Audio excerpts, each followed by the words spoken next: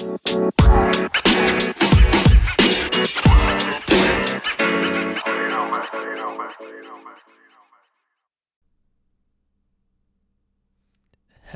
everybody, and welcome back to another episode of the Neutral Zone. I'm going to be your host, Mason Malik, and we definitely have a lot to talk about today.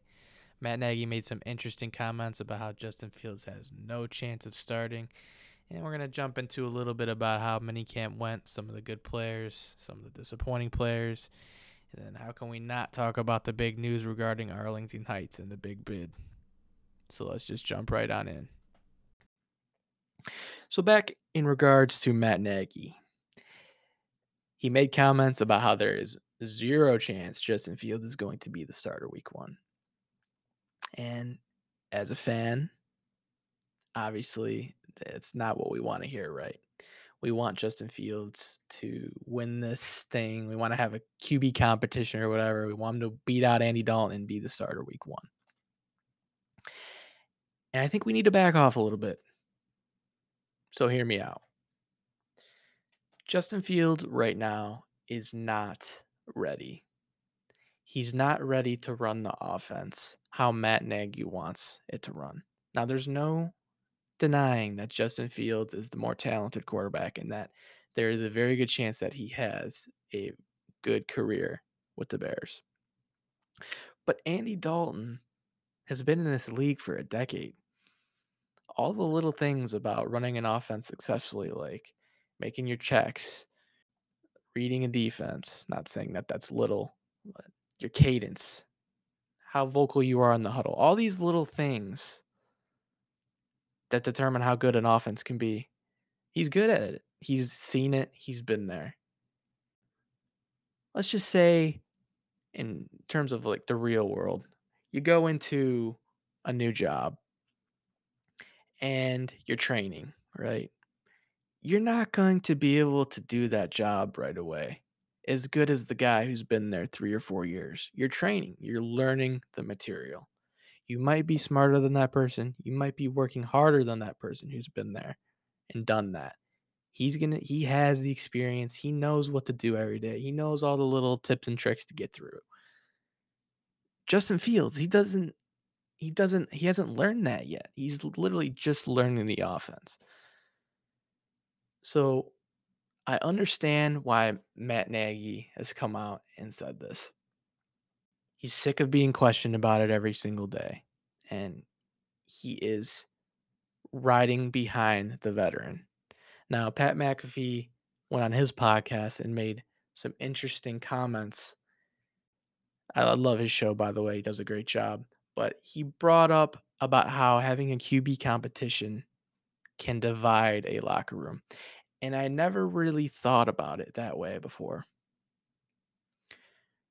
I think Matt Nagy might be learning from his mistakes from last year. We all know he had that QB competition between Mitch Trubisky and Nick Foles. And I think that might have divided the locker room. I think guys started to pick a side. And that is not something you want going into a season, going into training camp. You want to rally behind one guy. And just when he went about it that way, it makes so much sense in considering where Justin Fields is right now with learning the offense. Now, of course, Matt Nagy is sitting on his hands waiting for Justin Fields to finally get it. Now, is Justin Fields capable of going in week one and lighting it up? Of course. But they have a plan and they want to stick by it for now. There is a chance that around training camp and preseason that Justin Fields looks so good and he's picking up everything how they want, and then they reevaluate then. But for right now, Andy Dalton's the guy. And there's been reports that Andy has looked better than Justin Fields in practice, per certain media people.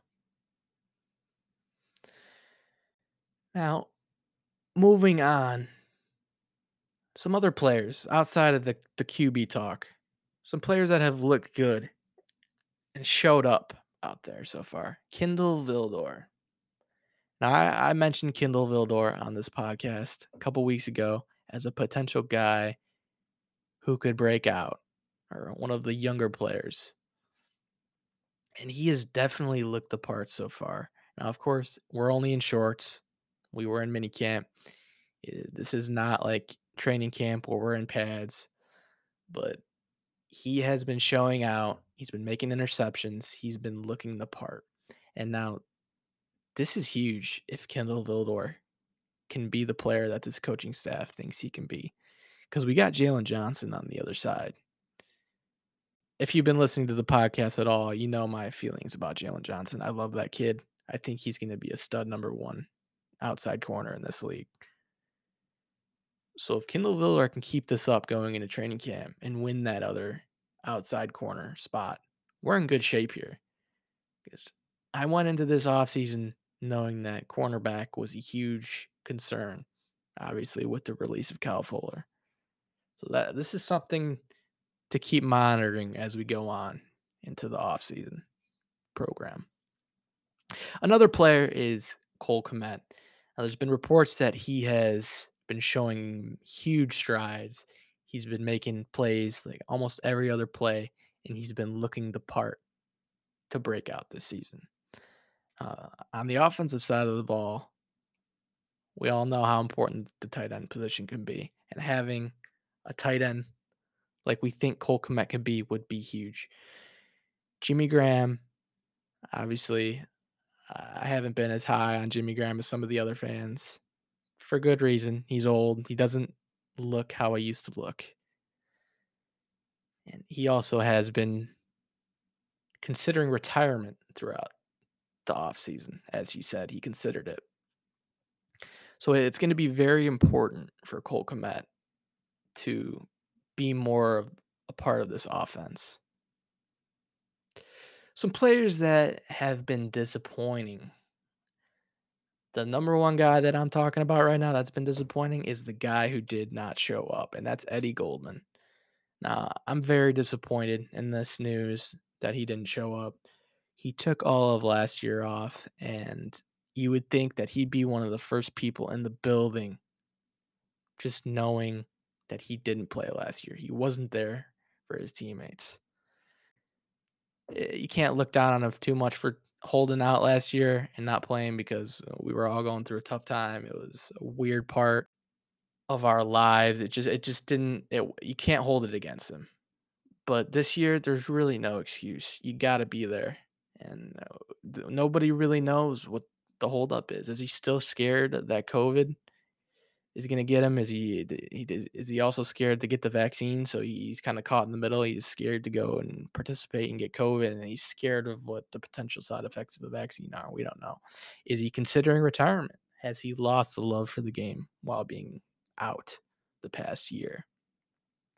We don't know, but he's a big part of this defense. We really need him to be, for one, here and the player that we know he's capable of being. Without Eddie Goldman, this season, the defense just won't look the same. Now, let's move away from minicamp and let's talk about the big news that dropped today. The Bears have made a bid for the Arlington racetrack in Arlington Heights. This is big news. We all have been hearing the rumors that the Bears have been potentially looking to move out of Soldier Field and build a state of the art stadium somewhere else. And it seems like they're finally taking action on this. Now, I have mixed feelings about this because on one side of it, I love Soldier Field. I love Chicago. I think it's good to have the Bears in Chicago. The historical greatness of the franchise, just everything about Soldier Field, it would just be sad to see them move away from Soldier Field, let alone the competitive advantage that they have playing in the wind right on the lakefront, the cold in the winter, December, January, November. It's cold. It's definitely a competitive advantage. It's a kicker's nightmare, as we all know. And then you got to look at it from the other side. Soldier Field only holds about 61,000, I believe. It's one of the smallest stadiums in the NFL. We are unable to apply to host Super Bowls, Final Fours, and the stadium's just outdated. And as a lot of fans would say, it's insane parking, it's crowded, it's just a mess during the season. Like I said, moving out would be hard to swallow, but the benefits of building a 100,000 seat stadium, state of the art, hotels, maybe even throw a casino in there. The parking would be endless. There's a train station that runs right through Arlington Heights. Now, it would be hard if you live downtown Chicago. It might be hard because unless they can find a way to get an express track that goes straight through, it might be a little bit hard for people to get back and forth. But that is one way to look at it. And also, how can Arlington Heights hold 100,000 plus people coming into the city? Is traffic going to be insane? Are they capable of having this influx of people for a period of time? Can they make it work? It's hard to say, but you got looking at it from both sides. It, it definitely would be interesting, and a lot of teams currently in the NFL do not play in the city that they are named. So that I don't think we would have any problems with renaming the team like Arlington Bears or anything like that. I still believe it would be Chicago Bears, so there's nothing really to worry about there. Lori Lightfoot, the mayor, also came out with some interesting statements today, and she's doubting the Chicago Bears, saying that they are locked into this lease for another 10 plus years, and there's no way the NFL is going to let them do this. And that is very ignorant to say, in my opinion. The Bears and Roger Goodell would hop on this opportunity, especially Roger Goodell in the NFL, to build this state of the art stadium. It would be great for the NFL and the Bears revenue wise.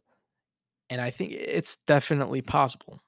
I'm not a financial expert, so I don't know how that would go in terms of getting out of that lease or buying it out. But I don't think Lori Lightfoot is taking this serious. And there is a possibility that the Bears are using this as leverage, as she says, to negotiate. I'm not sure if that's the case. I think this might be some serious action on the Bears' part. So we're definitely going to have to see it play out. We'll see if they win the bid or if they're just bluffing. It's going to be very interesting.